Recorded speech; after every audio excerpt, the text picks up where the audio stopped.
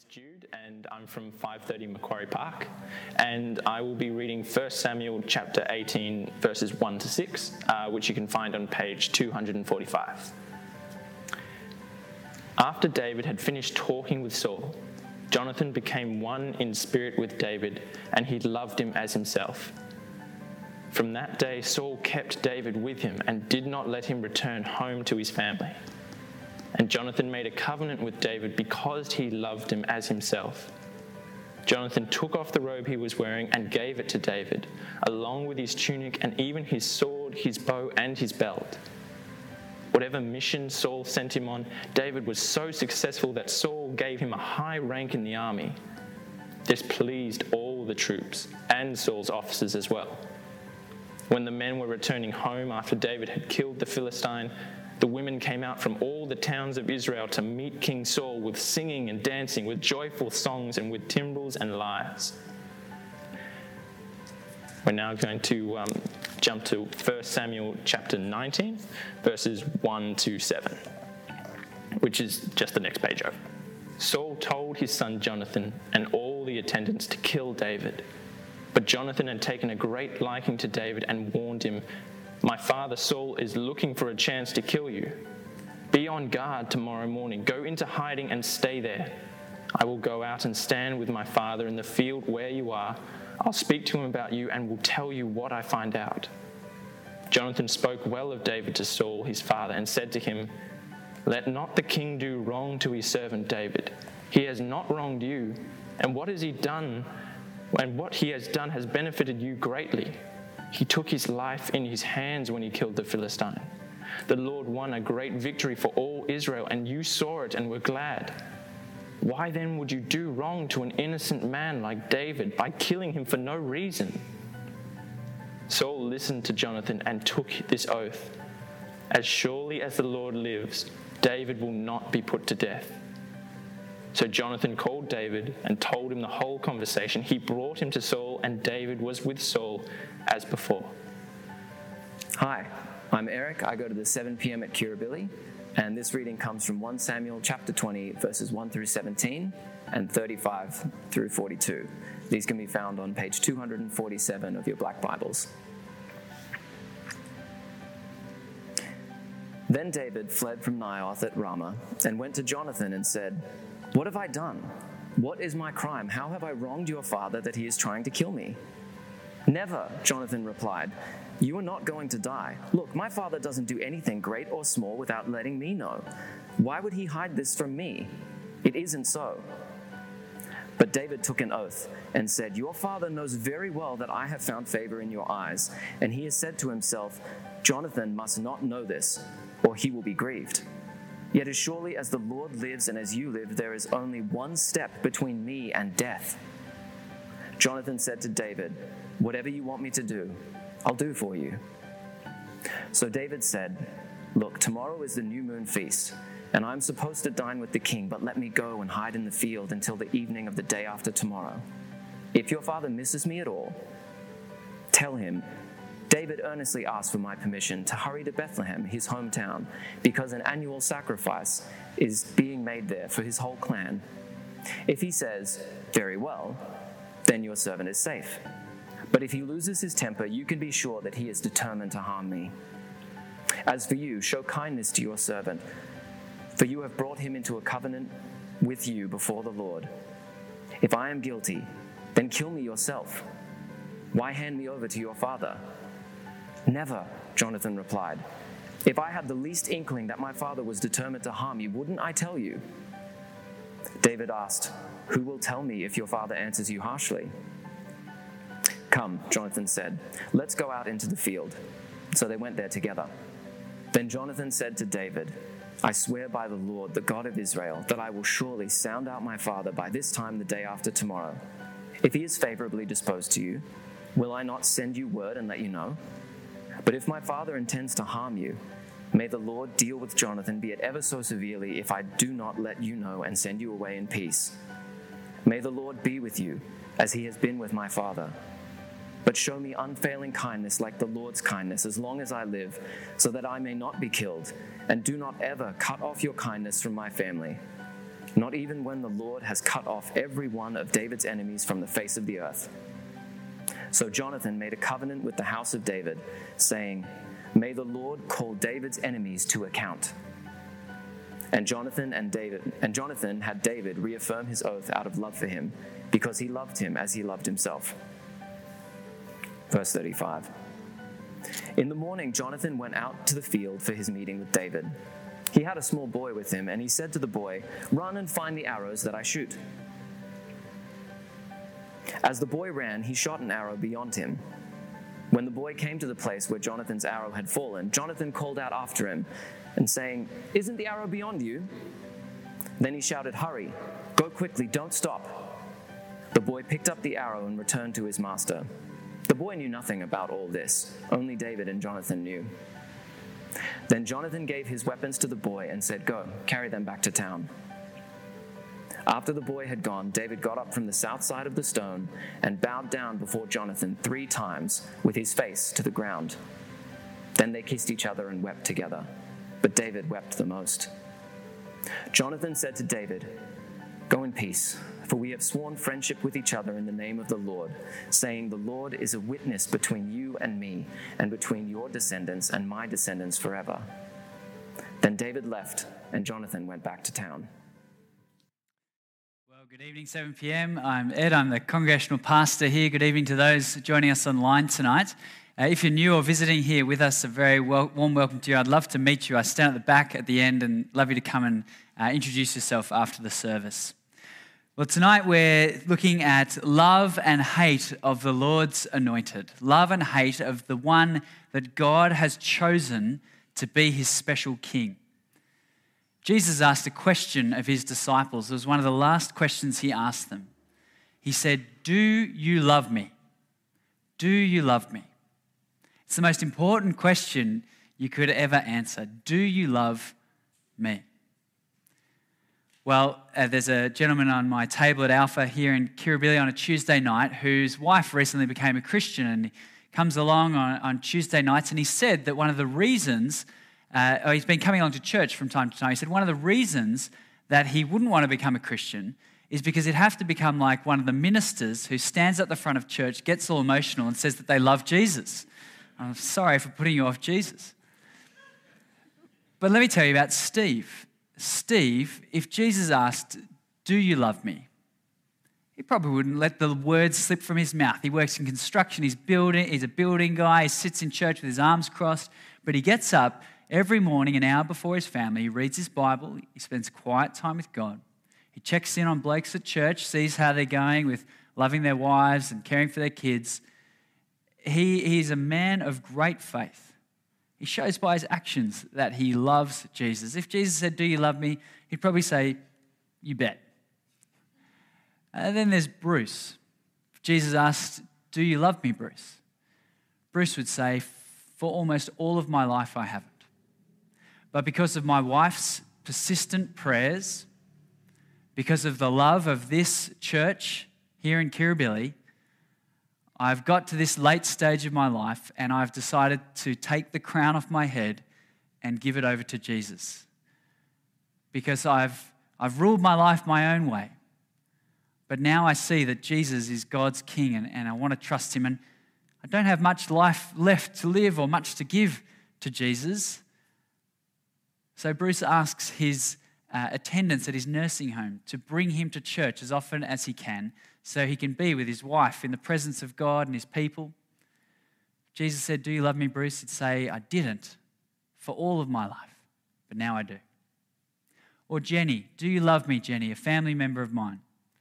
She would say, "I used to, but not anymore. You know, these days, my career success and all my financial stability, I don't need you anymore. In fact, now I look favorably upon Christianity as a good moral compass, but I like to mock people who are too intense about Jesus. And I like to go around family gatherings and undermine any conversations that Ed is having with my family members to see where they're at in their faith with God." Jenny would say that she's sort of favorably disclosed towards Christianity, but if you checked her heart, what's there is certainly not love for Jesus. In fact, I think Jesus would probably call it hatred. Tim Keller wrote these words. He said, Jesus cannot just be liked. His claims make us either kill him or crown him. Jesus can't just be liked. We must either kill him or crown him. And that is 1 Samuel chapters 18 to 20. We meet Jonathan and Saul. Jonathan's esteem of David as the Lord's anointed is put side by side with his father Saul's envy of David as the Lord's anointed. And the choice is presented to you and I, the readers. What will you choose? Will it be love or hate towards the Lord's anointed? Whose side are you on? For how you relate to God's anointed, to his chosen king, the one that he has set up in the world, is ultimately an expression of how you respond to God himself. So love and hate for the Lord's anointed. Let's start tonight with Jonathan. Jonathan loved David as the Lord's anointed. Jonathan was the oldest son of King Saul. That makes him the crown prince, the next in line to the throne. And we first meet Jonathan in chapters 13 and 14 of 1 Samuel, when he defies his father and goes out with his armor bearer to start a fight with the Philistines. In faith, he says to his armor bearer, let's go and attack this Philistine outpost and see if the Lord is with us. So they run at them, turn them into an absolute fizz. They slay 20 of the Philistines, and the ones who escape turn the whole Philistine army on themselves. And in faith, a great victory is won that day through Jonathan, Saul's son. He was a man of faith and trust in God. But he saw in David a similar spirit of faith. When he saw David go out and fight that faith battle against Goliath, he must have seen in him that same spirit of trust and confidence in the power and might of the God of Israel. So much so that we read in chapter 18, verse 1. I'd love you to have 1 Samuel open with you, page 245. 1 Samuel 18, verse 1. After David had finished talking with Saul, Jonathan became one in spirit with David, and he loved him as himself. You know, I'd suggest there's a number of people here, just like me, whose hearts go out towards Jesus and who went there first before they'd done any other reading, before they'd done any other inquiring. You just heard Jesus speak and you wanted to hear more. His word was open and you wanted to read it more. His presence was there and you were drawn towards him. I loved last week when Alejandro got up and recounted that story of talking to his mate saying, I think he's the one. I think Jesus is the one. And he is the one, Alejandro. He is the one. And just our hearts are drawn towards him, irresistibly drawn towards him with affection. And faith towards God, towards his anointed, ultimately towards great David's greater son, Jesus, the great anointed one, faith in him will always be accompanied by some sort of affection towards him. Sure, we're not always going to be as gushing as Paul up the front with his tears and his passion for Jesus, and me with my evangelistic zeal, but your own way. You're going to have your own love for Jesus that expresses itself in affection towards him. And if you're lacking that, spend more time with him and ask God for it. God, warm my heart towards you. He'd love to answer that prayer for you. So Jonathan had great affection for David. You know, sadly, there are some people you'll speak to, and even scholars who will write about the sexualization of this relationship between David and Jonathan. They'll say that because these two men loved one another so deeply, embraced, wept together, kissed, that is an expression of God's blessings of same-sex unions within the Bible. Yet David himself was already married at this point, and it's such a 21st century thing to do, to sexualize a very real and everyday experience of Middle Eastern people. Ben, who is one of our mission partners here at 7 p.m, he works amongst Muslim people in southwest Sydney. And what did he say about the hardest thing about COVID for him was? Not kissing his Muslim friends, Because that's what they do. My father is from Argentina. We kiss and hug every time we say hello and say goodbye. And to turn this moment of deep, bitter agony between Jonathan and David into a sexual event is just such a modern, contemporary thing to do. They were deep, deep friends. There was a beautiful, rich connection between them. It's a great example of how rich Christian friendship can be, how deep, satisfying, and fulfilling we can have friendships amongst us as God's people. But Jonathan didn't just see David as a great friend. He saw him as more than that. He saw in him the blessing and favor of God. I've been pondering to myself, do you think that Jonathan knew that there had been a private anointing by the prophet Samuel of David?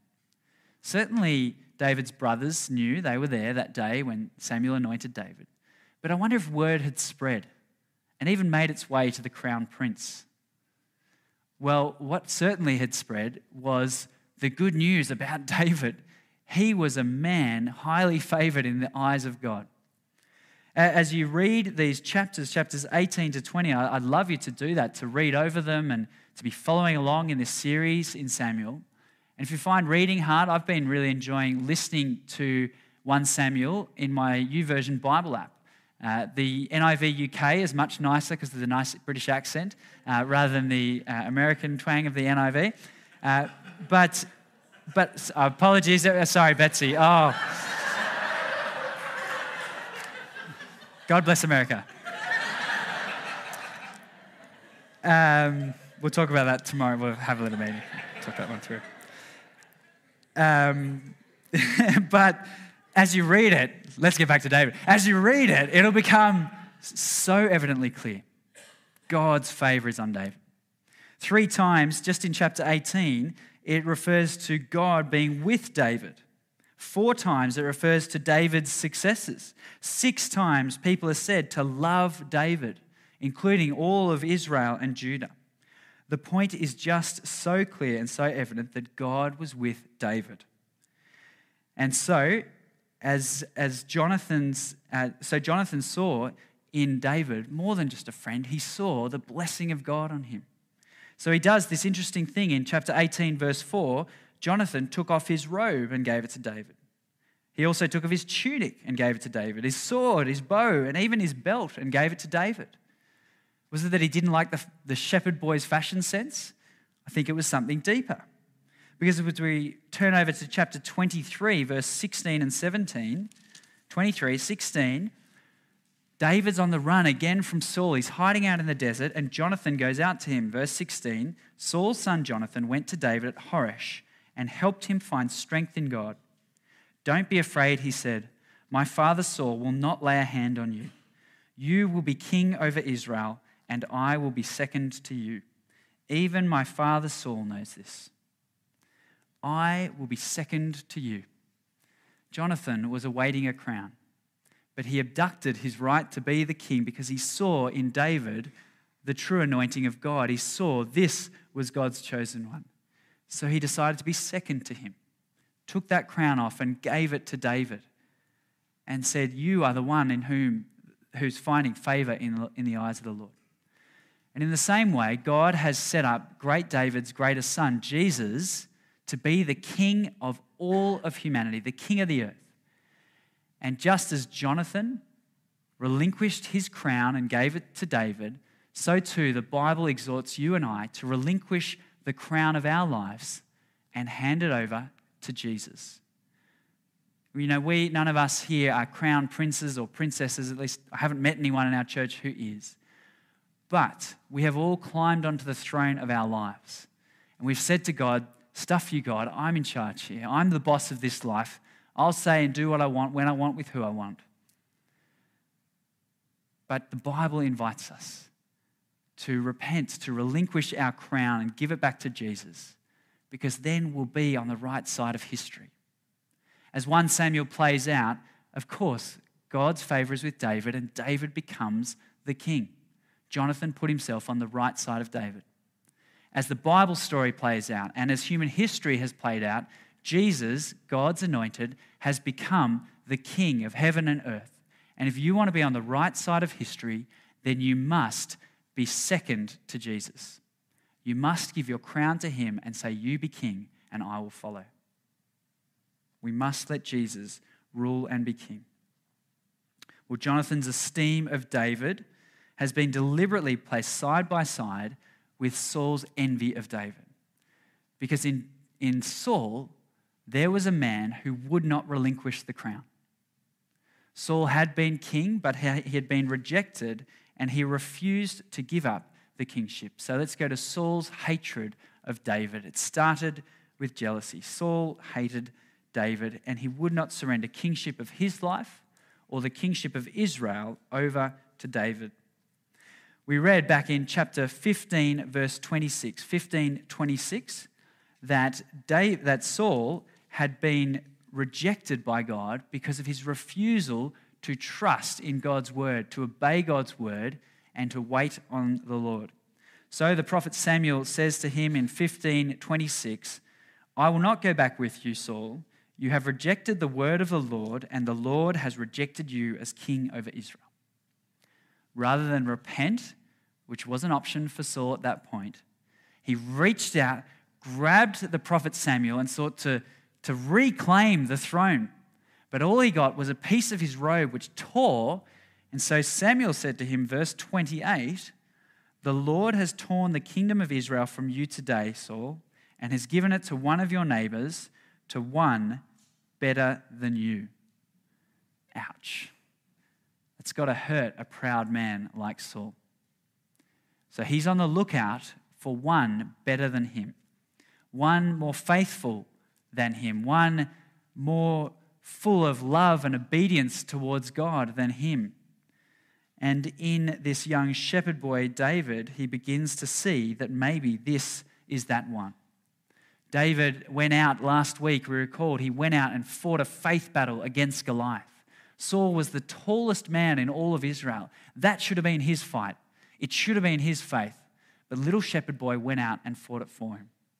And after the Israelites had fought a great battle and defeated many Philistines, they came back and the women and the children went out to greet the victorious warriors and they sang a song that got in Saul's head and got under his skin. It's there in chapter 18, verse 7. Here's the chorus. Saul had slain his thousands and David his tens of thousands. Saul was very angry. This refrain displeased him greatly. They have credited David with tens of thousands, he thought, but me with only thousands? What more can he get but the kingdom? And from that time on, Saul kept a close eye on David. Saul's envy, his jealousy of David, quickly spiraled into outright hostility against him and attempted murder of him. In fact, it was just the very next day that an evil spirit from God, verse 10, came forcefully on Saul. Saul had formerly been filled with the Spirit of God, but he is now a man under God's judgment, and so he's tormented by this spirit. And we might recall that David had been employed to offer music therapy to Saul when he had these episodes. So David was there playing his lyre, which is like a harp or a little guitar. And Saul picks up one of his spears, and because he's a bad shot, he throws it, but he misses him. And David must have thought to himself, wow, this guy's got really bad mental health problems. And maybe he's a very kind-hearted person, very trusting it seems. And maybe he thought he doesn't like the song. So he changed the song, and Saul goes again a second time. And all of a sudden, David knows that his life is deeply under threat. What follows is 6 different attempts of Saul to put David to death. Saul thought to himself, it's not a good look for the king to wipe out one of his best soldiers. So I'll get the Philistines to do that. So Saul looked at his battle maps and saw where the battlefronts were. He looked for the most Gallipoli-like battlefronts where they were going to be up against it and would definitely lose. And he sent David to those battlefronts. But because the Lord's favor was with David, he kept winning the battles and he kept winning Israel's hearts. In fact, he won everyone's hearts so much that he began to win Saul's daughters' hearts. his daughter Michal fell in love with David. And so when Michal came to Saul and said, "Daddy, there's a boy I like," well then Saul saw this as a great opportunity to take vengeance on David. He put a bride price on his daughter Michal, which is a custom that is still practiced around the world today in agricultural societies. Often a cow will be offered, or maybe a sum of money in other societies. Well, Saul put as a bride price 100 Philistine foreskins. What a sicko. He could have picked belts, he could have picked helmets, he could have picked battle shields. But because the Lord's favor was with David, David went out and he got 200 Philistine foreskins. And he brings them back. And these are in the days before plastic bags. I can't bear to think how he carried them. But he brings them back and he throws them out before Saul. And you can imagine the humiliation as Saul has to offer his own daughter to David. Well, then Saul calls a cabinet meeting. He gets his officials and his son Jonathan together and he says, "We have one operation. Operation kill Jesse's son. Jesse's son, David, must die."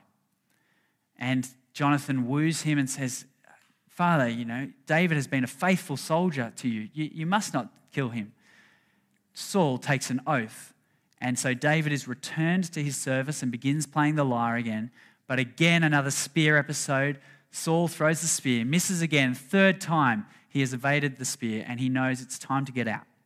He goes home to his wife, Michal, and she is a quick-witted, smart-thinking woman. She says, "You must get out right away."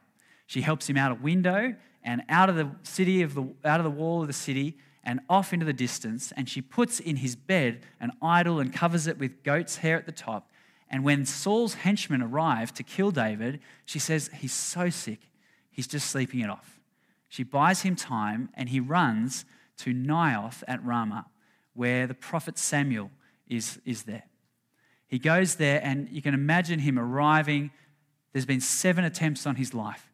You imagine him getting to Samuel and saying, "Mate, you never told me this was part of the deal of being the anointed. Like when I was a shepherd boy, you could have given me warning that this is what I'd be up for." But that has been the case for the Lord's chosen people from before David, in his time, and after him. Those whom the Lord chooses find themselves at odds, at war, running from those who hate the Lord and hate his anointed. It was true of David, it was true of the prophets, it was true of the great anointed one, Jesus. Jesus himself warned us that if they persecuted me, he said, they will persecute you also. So running for your life, being in danger, fearing those who are against you is a very normal experience of the people of God throughout the ages. But God will protect his people. God will protect his anointed. And so at Naioth, David is there with Samuel, and Samuel is leading a prophetic worship service. And Samuel the prophet is prophesying, as are those with him.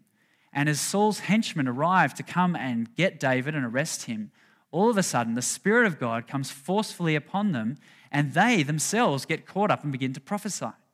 So Saul sends another set of henchmen, and they start prophesying. And another 3 times. So Saul, like any normal boss, says to himself, well, if you want something done properly, you've got to do it yourself. So he goes himself. And as he's heading off to Naioth at Ramah, all of a sudden the Spirit of God comes forcefully upon him. And he can't control himself. He just starts prophesying. And in this weird turn of events, Saul ends up completely undressed, naked in front of Samuel and the other prophets, prophesying all day, all night. What was he prophesying? We don't know. Was it maybe that David is the actual Lord's anointed? David's the king? Whatever he was saying, it was from the Spirit of God who speaks the truth of God. So it must have been truth about God. But the point is very clear that God will protect his anointed, and nothing and no one will stop them from accomplishing his purposes. So it's come in all sorts of means and fashions. Can you just grab my drink quickly, Alex?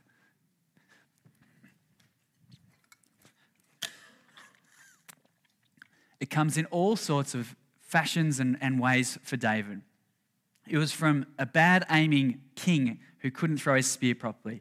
It happened because he had an attendant to the king, a political informant who helped him. He had a smart thinking wife. He had the Holy Spirit coming upon others. But God was protecting his anointed. And I think the same was true of Jesus, wasn't it? I think of Jesus when he went to Nazareth, his hometown, and the people of Nazareth took great offense at him. They took him to the top of the hill that the town was built on, and they wanted to throw him off. And all the gospel writers record is that Jesus slipped through them. Jesus got away and he escaped many times with his life because the Lord's protection was over his anointed until it was time for him to offer up his life for you and for me to actually pass out from under God's protection and take himself under God's judgment for you and I. But just as God has protected David and Jesus, so his protection extends to you and I as his chosen ones. Have you ever heard this comment? The Christian is immortal until they have finished Christ's work. The Christian is immortal until they've finished Christ's work. If you are doing work for God, you might face great danger. You could be on the run, you could be escaping for your life, but nothing and no one will stop you until you have accomplished God's work, because nothing can stand in his way. It was true of Jesus, it was true of David. And David, when he was on the run from Saul over many years, he wrote psalms, some of them from caves, some of them from hideouts. And one of them was Psalm 34, and it has this beautiful line for us. Psalm 34, verse 7. The angel of the Lord encamps around those who fear him, and he delivers them. That's a promise for you. The angel of the Lord encamps around you, his chosen one, and he will deliver you.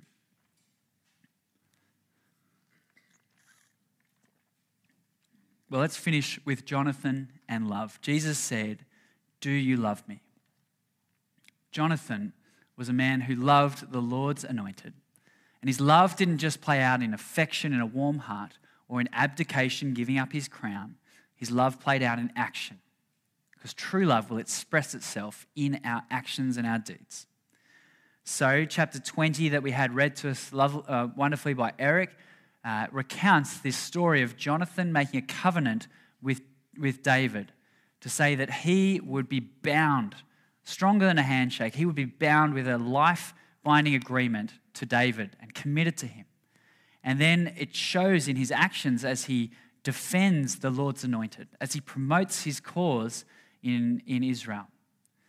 And the same is an invitation for you and I as we declare with our lives and our actions that we love the Lord and his anointed, Jesus, that our lives will have to play out in actions of love, in commitment to Jesus, in standing firm for him, no matter the cost, and it may be very dangerous.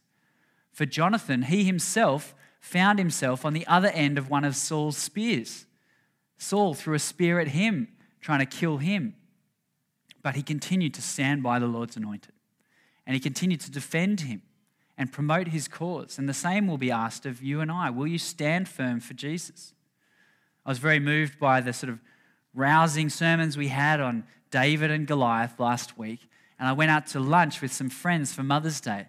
And one of my friends just dropped a really deep Jesus curse in the middle of the lunch. And I just felt like David. I just went at him and I was like, do not use Jesus' name like that. And the whole sort of mood just really shifted and it was major awkward.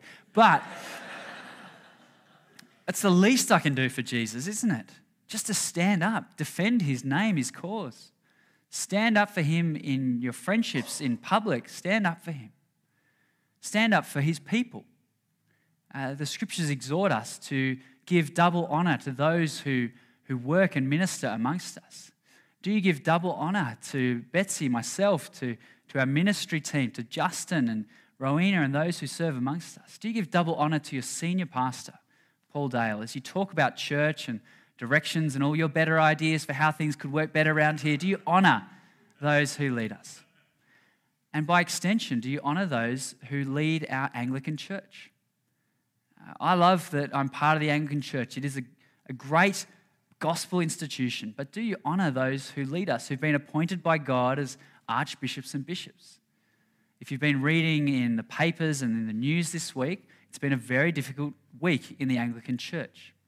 There's been lots of discussion amongst the leaders, the bishops of our churches, around a biblical definition of marriage.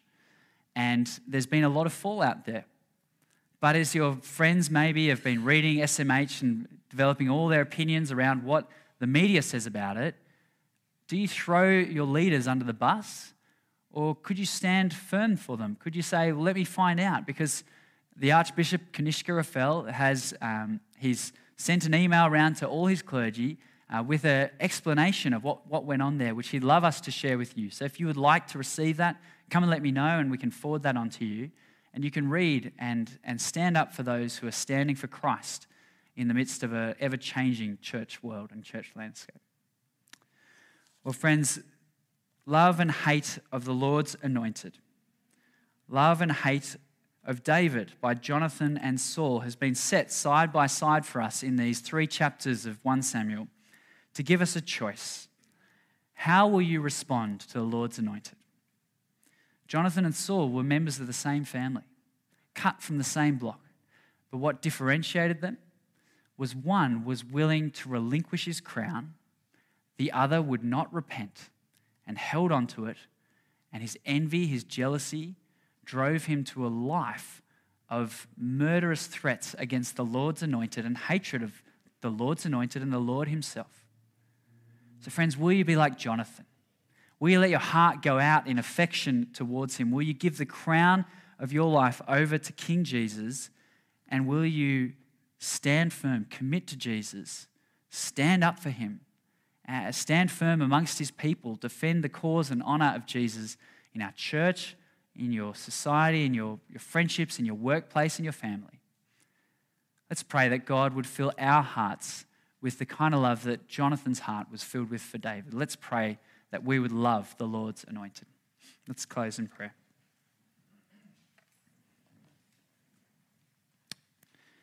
Do you love me? Yes, Lord, we love you. We pray from our hearts that you would give us more love for you. We see your favor all over the life of the Lord Jesus, and we thank you that you've anointed him king over the world. We relinquish our crowns, Lord. We surrender to King Jesus as our King. Fill our hearts with loving affection for Jesus and help us take action in defending and promoting our King's cause wherever you place us, remembering your power to protect and watch over us and keep us safe as we serve you. We pray this in Jesus' mighty name. Amen.